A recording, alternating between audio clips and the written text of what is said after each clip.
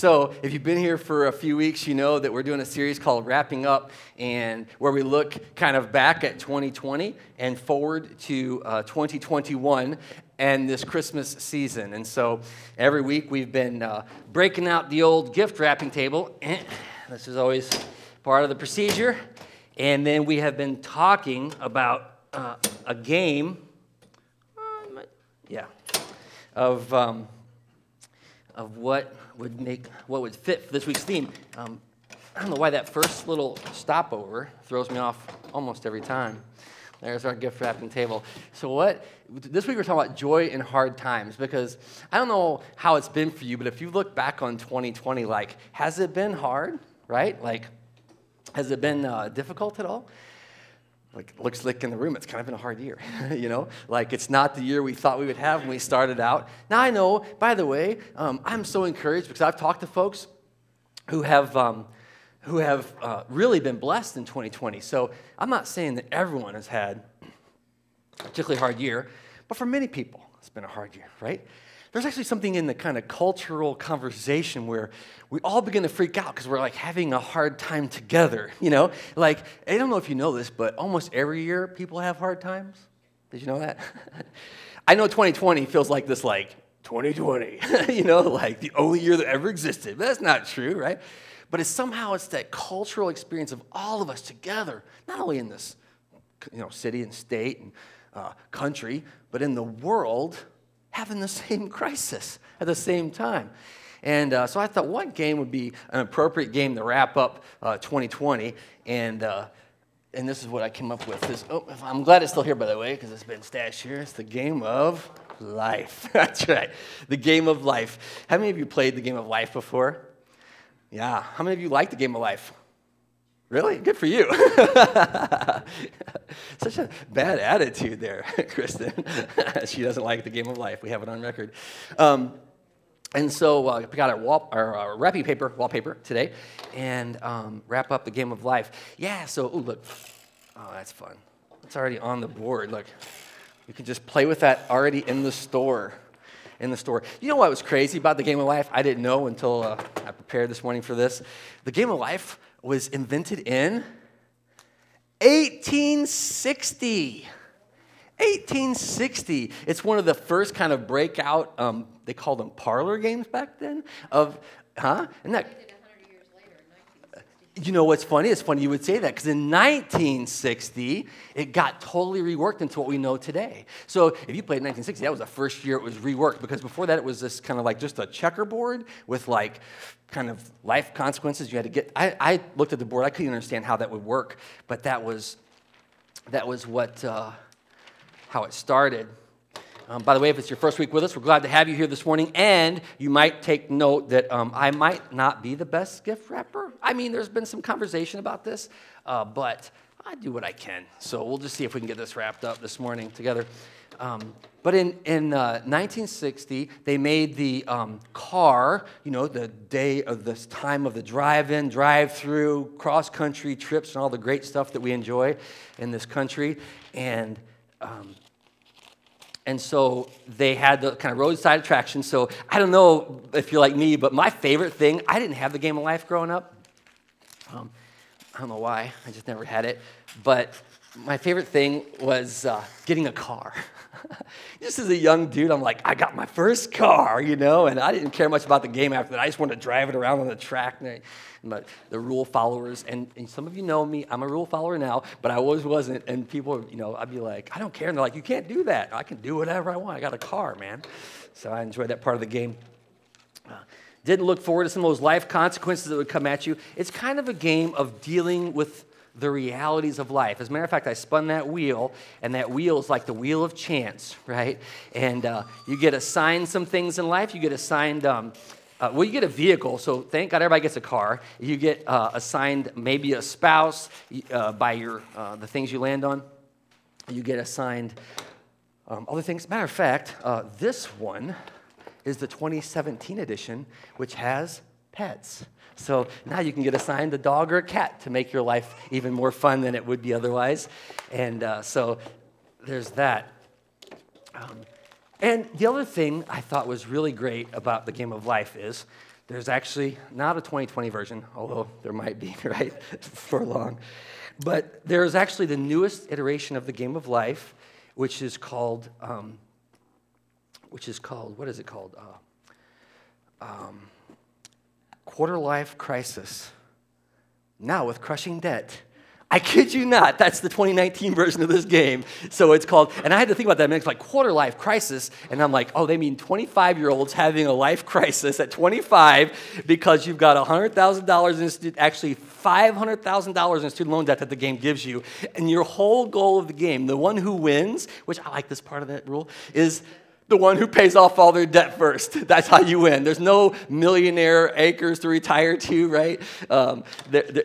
Basically, that's how you win, is by paying off your debt, getting out of the soul-crushing debt.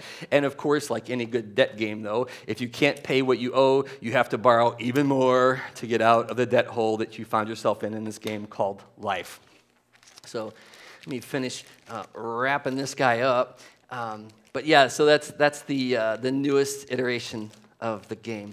You know, one of the things that's funny about the game called life is maybe you got that career that you really wanted, you know, got the high-paying career, and you're like, oh, this is awesome. And then you land on that piece, and it's like, oh, no, you have to get a different career, and you go from like, I mean, this might have like, you go from like being a lawyer or a doctor or something to being like a, I don't know, pet groomer or, you know, the one that's called the soul-crushing debt one, it has, like, you have to have side gigs as well. You have to work 3 jobs to make your payments. Like, that's one of the things of that one. You have to have a side hustle all the time where people pay you for extra work that you're not doing at your regular job and all that. So kind of funny stuff. You're bouncing along. I know the new one, you might get a spouse. You might get pets. And then you get to the... you hit that marriage button again. That means that you get a divorce. That's not what, and then you get paid less when you get a divorce. Oh, it costs you money? A game called life, right? They're just looking at what happens to us. Now we have to do our favorite part and pick a bow. I'm really running out of bows here. I don't know if I have any other colors over there. Let's see here. Yep. Oh, yeah. Yeah, can't forget the purple. So we got to choose a color. Anybody have an opinion? What would look nice on this lovely game called life? Blue, green. You guys are awesome. All right, let's do it. So we're going to spend some time this morning in God's Word talking about the game of life and what it might look like to win at this game called life. Matter of fact, what we're going to talk about is this idea that, look at that, huh? Beautiful. I appreciate you guys helping me out with this game called life. What it might look like and how there's a purpose for everything in life.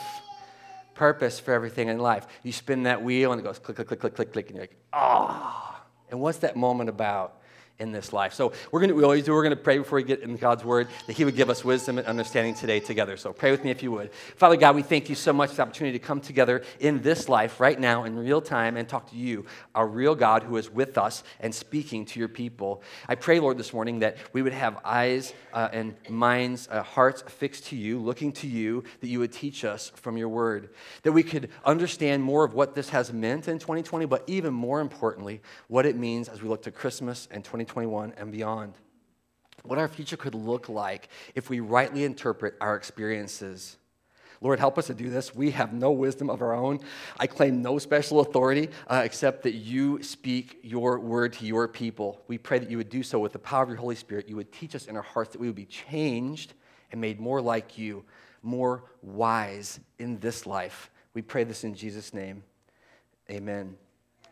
So we're going to do something different this morning as we get into this, and we're going to really sit in a passage today and talk about it pretty deeply. I hope that's okay with everybody. And so we're going to spend some time here. I'm going to ask you to turn to James chapter 1. James chapter 1.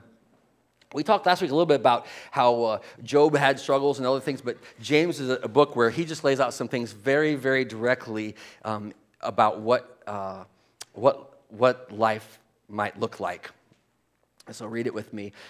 2 through 4 is all we're going to talk about. Consider it pure joy, my brothers, when you face trials of many kinds, because you know that the testing of your faith develops perseverance, and perseverance must finish its work so that you may be mature and complete, not lacking in anything. That's all we're going to talk about today is count it pure joy, brothers and sisters, when you face trials of many kinds. Right? And then he goes on to explain the purpose of those trials and what they bring into our life. And that's the first thing I want to talk about this morning is that believers lead with joy. And I don't mean they lead with joy like they lead, but they might lead with, but they're going to lead with joy, but they're going to go first with joy in their lives. Right? That's going to be your default position. As a matter of fact, I want to point out to you this morning that in this book, James is going to write to the church. And his first thing he's going to tell the church who's listening to him is, brothers and sisters, you got to lead with joy. He says, one of the translations says, count it pure joy, my brothers, when you face trials of many kinds. The word I'm using there is lead, but it's an appropriate use of that word. There's other words that we can say here. Consider or esteem these things to be pure joy. Now, I want to say something. You might notice there's a key word in here that I, at first, when I started prepping, I'm like, I wasn't paying attention to it, and it's brothers and sisters. I want to say something that this does say that believers lead with joy. And so this morning, if you're not a believer, I'm going to ask you to hang with me because we're going to talk about what God's doing in your life as a non-believer. But I want you to understand something, that this text is written to the church, and he's saying that brothers and sisters, count it all joy. Count it all joy. Lead with joy, consider it joy, esteem it as joy. What? Everything. And there's a word that we talk about a lot. It recurs so many times in the New Testament, but it's all, and it means each, every, and the whole. Everything. Count it as joy. Well, that gives us a chance then to define what joy looks like, right? Because we often will hear the word joy, and matter of fact, it's on our window, right? One of my favorite Christmas displays is the great big J-O-Y, or the one that has J-O, and they've got the nativity in the O, those white signs, and Y, and you look at that. And I love that. But what does it mean to be joyful? What does it mean to have joy in your life or to lead with joy? I think one thing that we do is we conflate joy with happiness. Happy, happy, happy, right? It's joy, joy, joy. Joy has this idea of a calm delight. I wrote down a couple of things here because I was so impressed by the words, but it's a gladness. It's a calm delight or a joy. Here's where my favorite definition is. It's a confidence in God's favor and grace. And you know what? You need a confidence in God's favor and grace specifically when things are not going well. I mean, let's be honest, right? It's easy to be joyful when things are going great. You know, you got that new job, you got married, you got the car, you graduated from college after 8 years. Maybe you did it faster, but some of us take longer than you, right? But when you get there, you're like, yeah. In that moment, it's easy. But he doesn't say, count it all joy, brothers and sisters, when life's going great for you. Count it all joy when everything's going your way. He says, no, count it all joy, brothers and sisters, when you face trials of many kinds. And that's what I want to talk about next then is that, listen, it says that believers will suffer hard times. Believers will suffer hard times. And this is one of those things that is shocking to me if you have to say this aloud, because if you don't think that this is true, you've not read the Bible. You've not read all the places it's recorded that believers will suffer hardship. It says what? Count it all joy when you face trials of many kinds. We're in verse 2 yet. What does it mean to face trials? Here's a couple of things. It means that you've fallen into a hardship. You've stumbled upon it. You've happened upon it. Literally, the imagery, I know I've told you all before that my favorite word is peripateo. One of my favorite words in Greek is peripateo. But this one's similar. I can't remember right off the top of my head, but it means to fall into. Like, it doesn't mean to walk around. Like, you don't walk around the trap. You fall into the trap. Matter of fact, the mental image I get is you're just walking along, and all of a sudden, You remember those booby traps like in the cool movies when, the bad guy's in the forest, he's like running up, boom, he falls in the hole. Like that's what it means. You don't see it coming. It's not expected. And James writes to the church and he says, when that happens, listen to me, when you find yourself falling in the pit, surrounded on all sides by adversity, in that moment, brothers and sisters, count it all joy. What? Count it all joy when you've fallen into a pit. Not just that, not just when you've had this, but various kinds of joy. So not only will believers suffer difficulties and struggles, but believers will face various kinds of difficulties, right?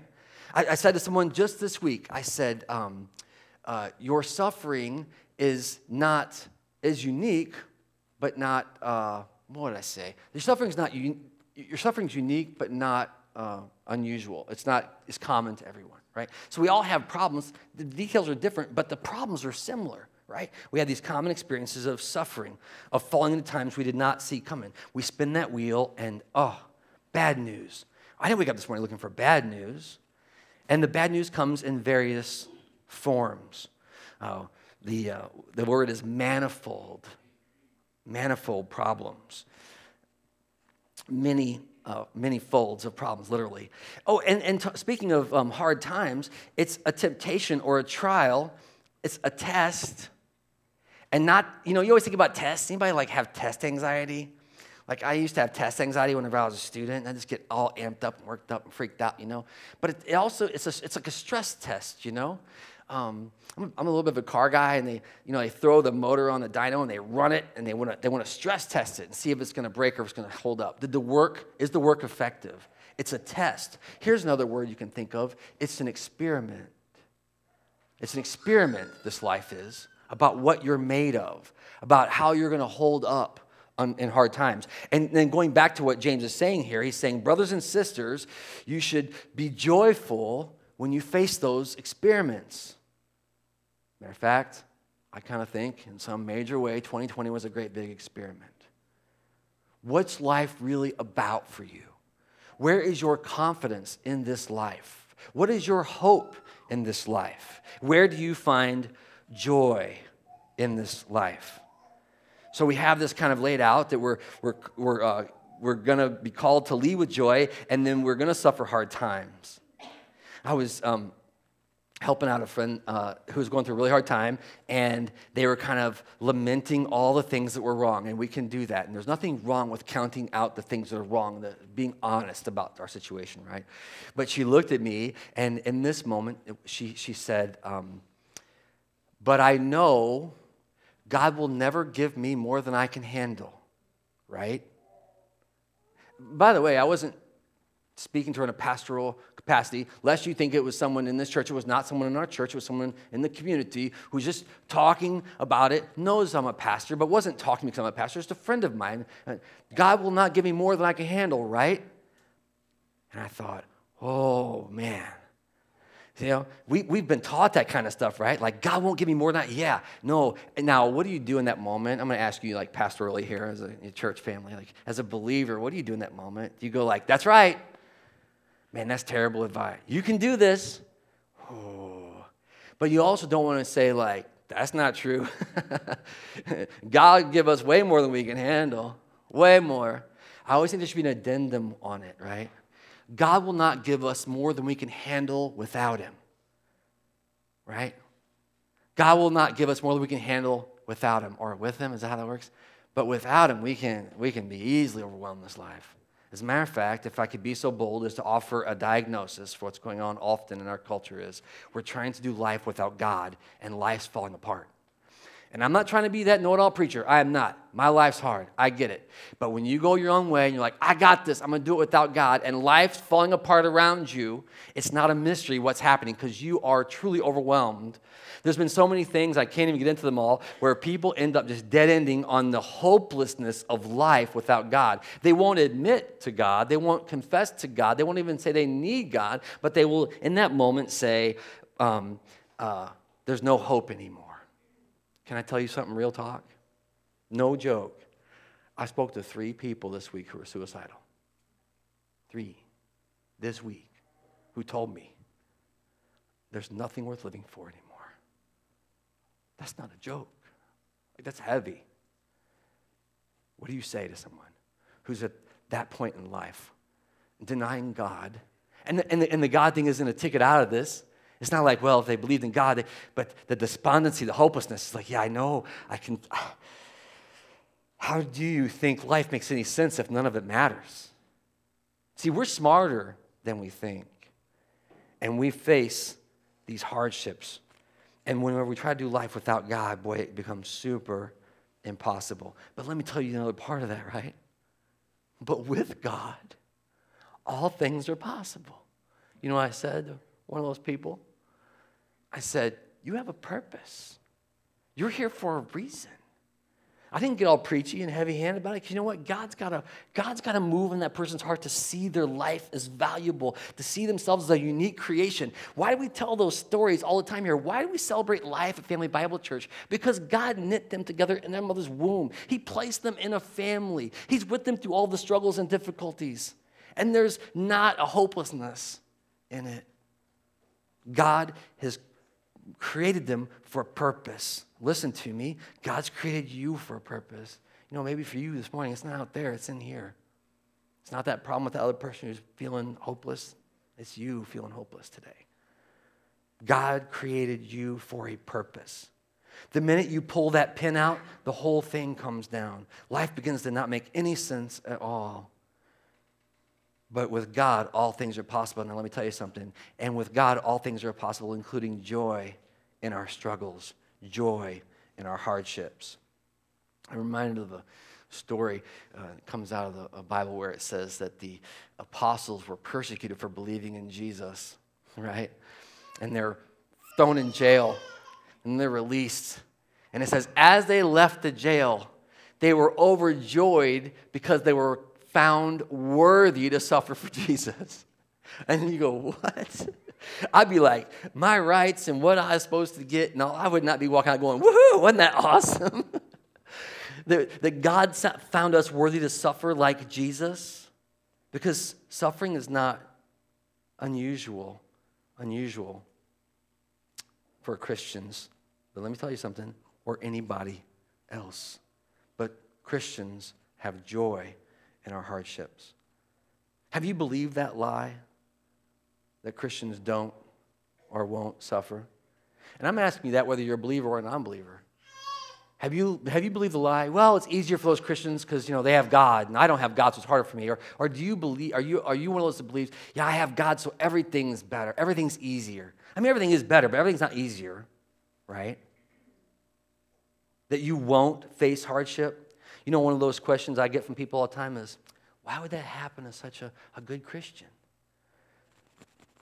Like, again, if you read the Bible, it's full of suffering.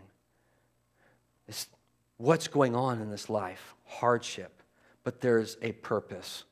And I want to turn now to verses 3 and 4 because I love this.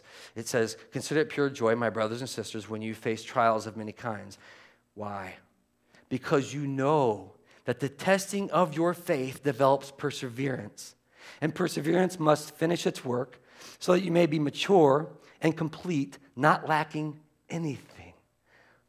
Can I say this? Hardship has a purpose in your life. It's not there by accident. It's not there by some fluke of nature. It's not there because God was sleeping that day and didn't pay attention and you didn't pray enough and you didn't believe enough. And that's not what was going on there. God has a designed purpose for hardship for everyone, but especially for believers. It says what? The testing of your faith. I told you I thought 2020 in many ways is a test. Now let me say something really clearly for a moment, sidestep and just sidebar on this. We make all kind of assumptions about who is and who is not faithful after 2020. I don't want to be so presumptuous. People say, oh, you think you're faithful, you did right. No, I probably did this wrong, but I'm trying to be faithful when I'm doing it, right? And maybe you're doing a whole different thing and you're being faithful doing that. So I've been around, we were hanging out with some pastors a few weeks ago. And they're like, you can tell who the faithful and who the faithful aren't. And I'm like, I'm not so sure. But if you're doing it in faith, if you're taking the trial in faith, well, then you're being tested. All these conversations we've had all year are tests of how we deal with hard times, but it has a purpose. What does it say in the Word? The testing of your faith develops perseverance. It turns into an endurance. It turns into a long suffering or a steadfastness, right? As a matter of fact, the Word says that these trials works out, our endurance in our life. Like, literally, it's like, one of the things I loved when I was a kid was Play-Doh. You kind of work the Play-Doh and you work the Play-Doh, right? And you get it to that real nice consistency. You can make cool stuff with it. It's not dried out anymore or whatever if you left out. It's working it out to where you're in that final form. You fit. It works. It's a reworking of ourselves that we might be ready for whatever is coming. And what it creates is a patient waiting for what God is going to do. There's a song, Joy Comes in the Morning, right? Like, it's a long, dark night, but joy comes in the morning. There's that expectation, that hope, that desire, that longing. You recognize the difficulty. You recognize it face on. You're not in denial. You're not, how you guys doing? Fine. You know what I'm talking about? Like that fake fine. Fine. You do that fake smile where you pull your mouth aside. Right? You don't seem fine. No, it's crazy right now. So you can say that because enduring that, the testing of our faith works itself out in perseverance, in durability, in endurance. And then look at what verse 4 says. Then perseverance finishes its work. The word there is perfects its work, completes its work in what? So that you may be mature and complete, not lacking anything. I have a dear friend who years ago said, man, life's been so hard, and I don't know why, but I can't wait to ask God face to face. And that's one of the most mature, complete, whole human beings all these years later that I've ever known. Like someone I deeply respect. It's like, wow. Not that you would ever wish for that to fall on you, not that you'd ever desire that. I was just talking to someone else about a young person. They were like, man, it's so tragic. Young people get diseases and yeah, of course it is, right? But some of that difficulty and struggle produces some of the most mature, level-headed, service-oriented, eyes-open people I've ever seen. As a matter of fact, can I propose that perhaps it's life on Easy Street that's made us such a mess? We don't have to go find suffering and hardship. It's already there, but we ought to quit living in denial of it or avoidance of it. It creates endurance for us. What? When we allow, by the way, it says perseverance must finish its work. That's not actually how the Greek reads. It says you must allow perseverance to finish its work. It's a decision you make to let it do its work in your life, making you mature and complete. Mature means fully grown, right? Fully developed. And then complete, which means whole, or having God's full will for your life. Someone said to me, as I said, how could that happen to such a good Christian? Because God's after a better one. Is that crazy? Because God's like, you're going to be changed, and you're going to grow, and you're going to become more complete through this. What's the word say? Lacking nothing. So I said to you, if you're a non-believer, you're like, great. Well, what's that mean for me? It's all about believers, right? Listen, God will get your attention through suffering. Happens over and over again. I was just having a conversation with someone. They said, I don't like to think about death. It freaks me out, man. It's God trying to get your attention. I can't talk to my family about it. They don't want to talk about it. It's God trying to get your attention. One of the greatest stories I've seen, I would never wish on anyone was a dear friend of mine who got a critical diagnosis as a young man. Critical diagnosis. Life was going to be different forever. And there was no last minute relief from the suffering. There was no, you're healed. We prayed for that. But why do we pray? Because as he walked through that diagnosis, he began to realize that life was about more than what he'd always assumed it was about. And he turned to God in that moment, and he asked for help, and he was changed. To this day, It was the most well-attended funeral I've ever been to, ever. You always think like heads of state and all these muckety-mucks. This guy was, I won't say a nobody because he was a somebody, but he wasn't anybody that you would pay attention to. And on the day of his funeral, when we celebrated and praised God for his life, you had this family who knew him since he was believing, and he was wild, man, on fire for Christ, passionate, and not like contingency-based passion, like, if you save me, then I'll believe. He's like, I believe no matter what comes, I'm ready, let's go, make the most of this life. And we're like, who's this guy? But at the funeral, the other half of that church, I kid you not, was full of people who didn't know who God was from anybody. I knew that old rowdy, crazy dude. And they're like, what happened? And we got to tell that story. I don't think any of us would say, yes, Lord. Have him face that trial of many kinds so that he would come to faith in you. We kind of go, oh, don't cause him to suffer, Lord. Oh, help him to avoid the suffering. But in the moment of suffering, it awakened him to the truth of life, and he entered into eternity with hope that there's a God and a Savior who died for him, and that he would live forever, and that this wasn't it, and this wasn't all that mattered. And it shaped all of us. So what is it for you? Is it a fear of death? Is it a fear of a diagnosis? Is it a fear of something going wrong? Or do you believe that God has a perfect purpose in your hardship? See, it changes your demeanor when you look at it that way, right? It's hard, right? Yeah, it's hard. There's something in it. There's something in it that will cause us to grow. So hardship has a purpose for all of us. And maybe God's trying to wake you up. Maybe you're like, I got it. And he's like, you ain't got it. You ain't close to got it. He's trying to wake us up. I want you to hear a story from the Gospel of Matthew. It's going to be, Luke. I'm just going to read it. You don't turn it. You can if you want to, but it's Luke 2. You've heard it before, and I just want you to hear about Jesus. Let's see here. Yeah. So it says this, and there were shepherds living out in the fields nearby, keeping watch over their flocks at night. And an angel of the Lord appeared to them, and the glory of the Lord shone around them, and they were terrified, or they were afraid. But the angel said this, and this is the key what I want to hear. Do not be afraid. I bring you good news of great joy for all the people. Today in the town of David, a Savior has been born to you. He is the Christ, the Lord.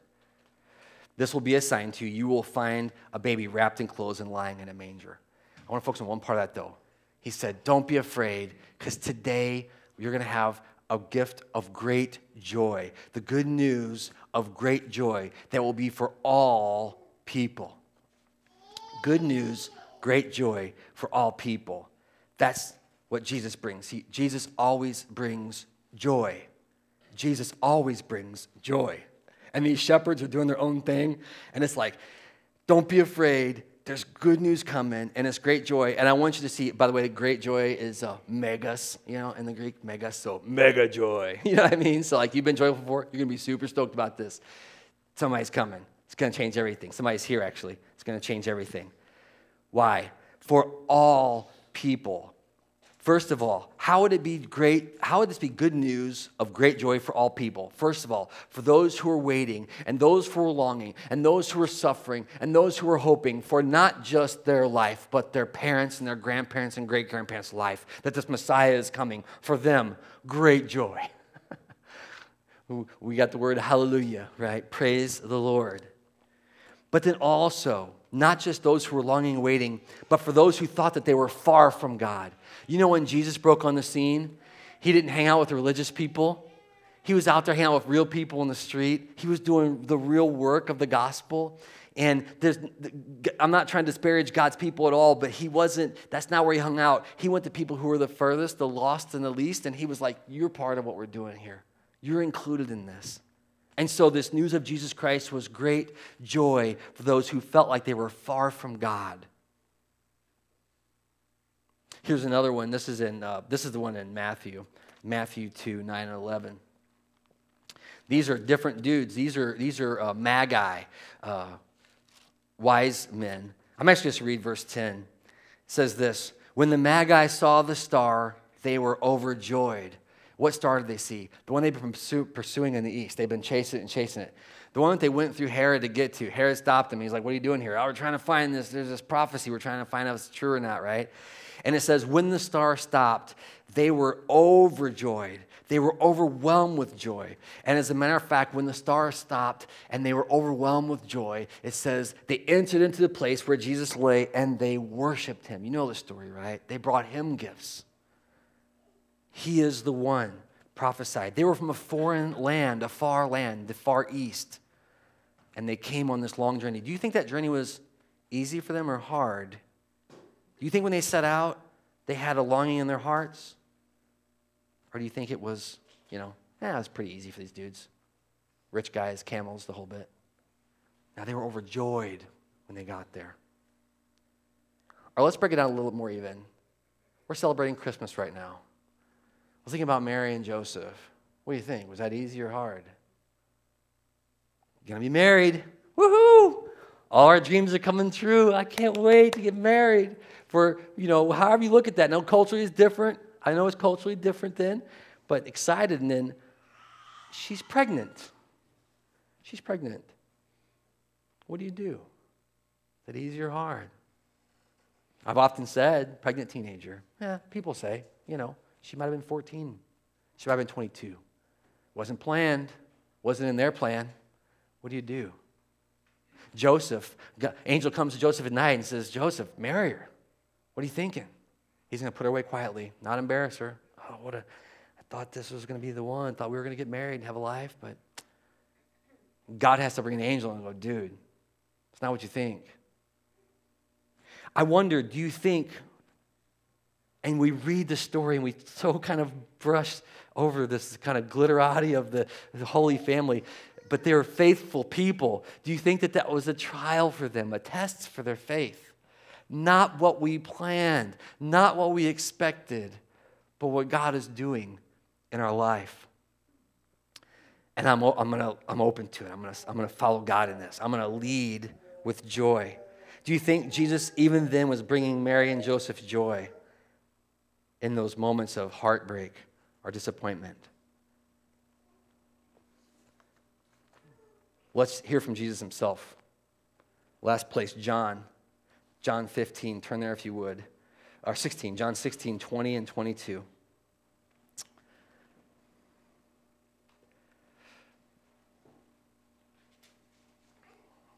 This is Jesus teaching the disciples right at the end of his life about what's coming. And he says, and this is where one of those things I want to say, if you say, well, how can Christians suffer? How can it be hard or whatever? Just listen to what Jesus teaches here. I tell you the truth, you will weep and mourn while the world rejoices. You will grieve, but your grief will turn to joy.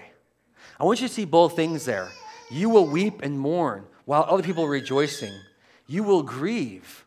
That's a deep, it's not right. But he says your grief, all that not rightness, will turn to joy. He gives an illustration. A woman giving birth to a child has pain because her time has come.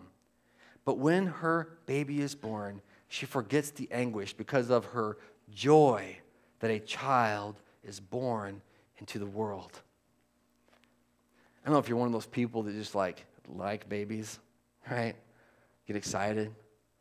But that should give us some hope for what's coming. It says, even though the pain, we make a joke about young people actually say, you would never have another baby if you remembered how bad the last one was. Some of y'all go, I wish you could have a kid. You're like, yeah, maybe not, because it's crazy.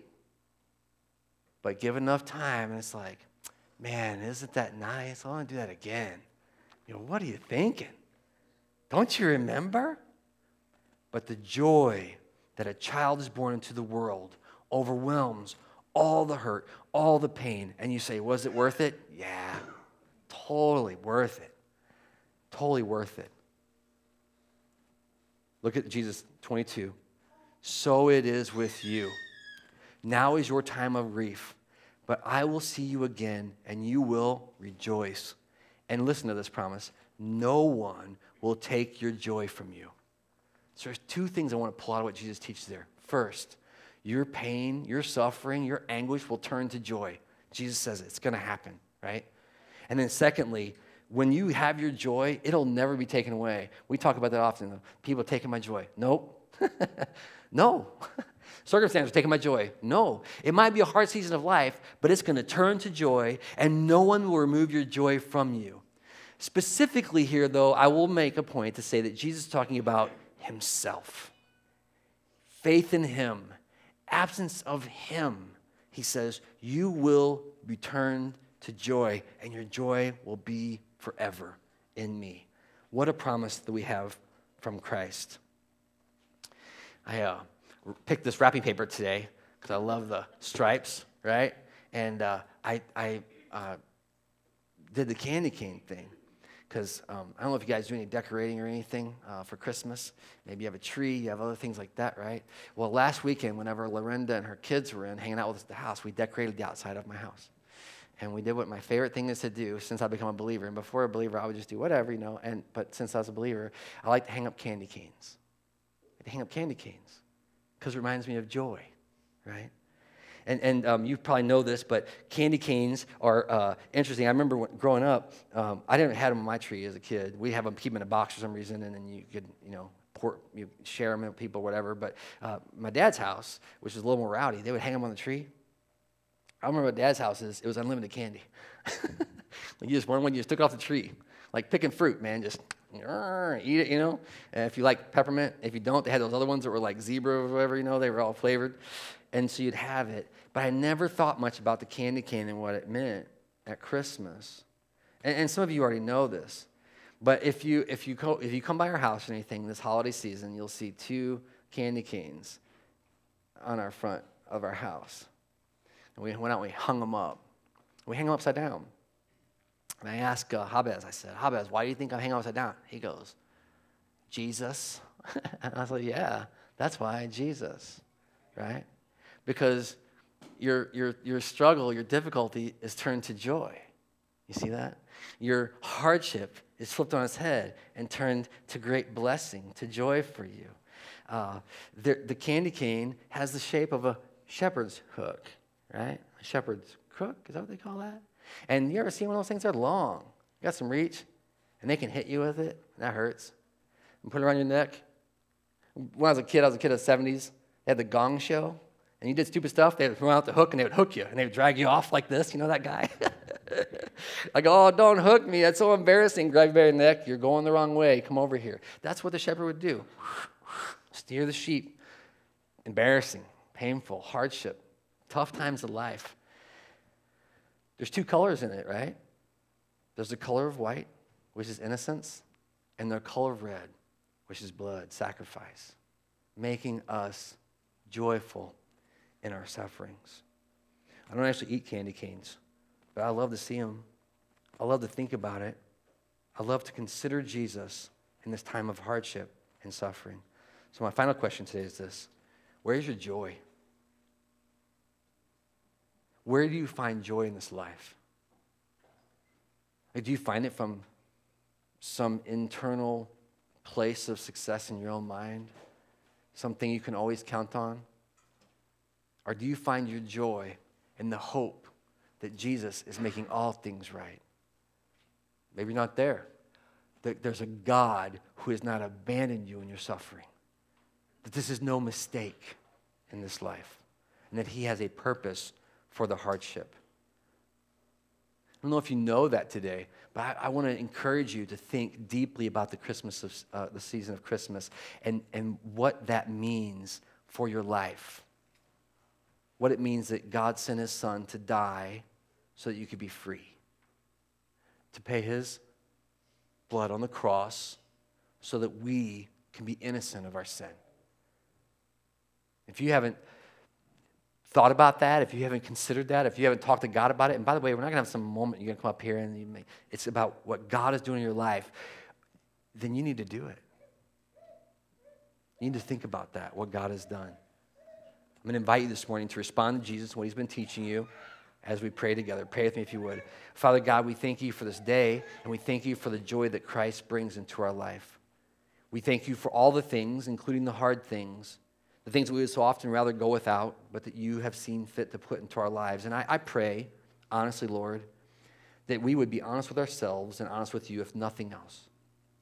That we would look at our life, inventory it, and ask the question of, what is your purpose for the suffering in our life? What have you done? What are you doing that we could be made more like you? And Lord, for brothers and sisters and for non-believers who maybe can't find that right now, they're hopeless. They can't find that joy, that hope in the middle of hardship. I pray that you would help them discover that, help us discover that in our own hardship, that you would give us that calm confidence in your grace and your mercy and your work in our lives. Lord, I pray that, and we said this last week, I pray that no one's alone in this, and that as much as we are after you and after your leading in our life, that we would be encouragers and listeners and lovers of those who find themselves hopeless right now. Help us to be your ambassadors to share the good news of Jesus Christ. Help us be ambassadors who would share that they are loved and that they are valuable. And that if nothing else, Lord, if nothing else, if no one else, we would be crushed if they were to not believe the truth of their value. Help us to be those people. We pray this in the power of Jesus' name. Amen.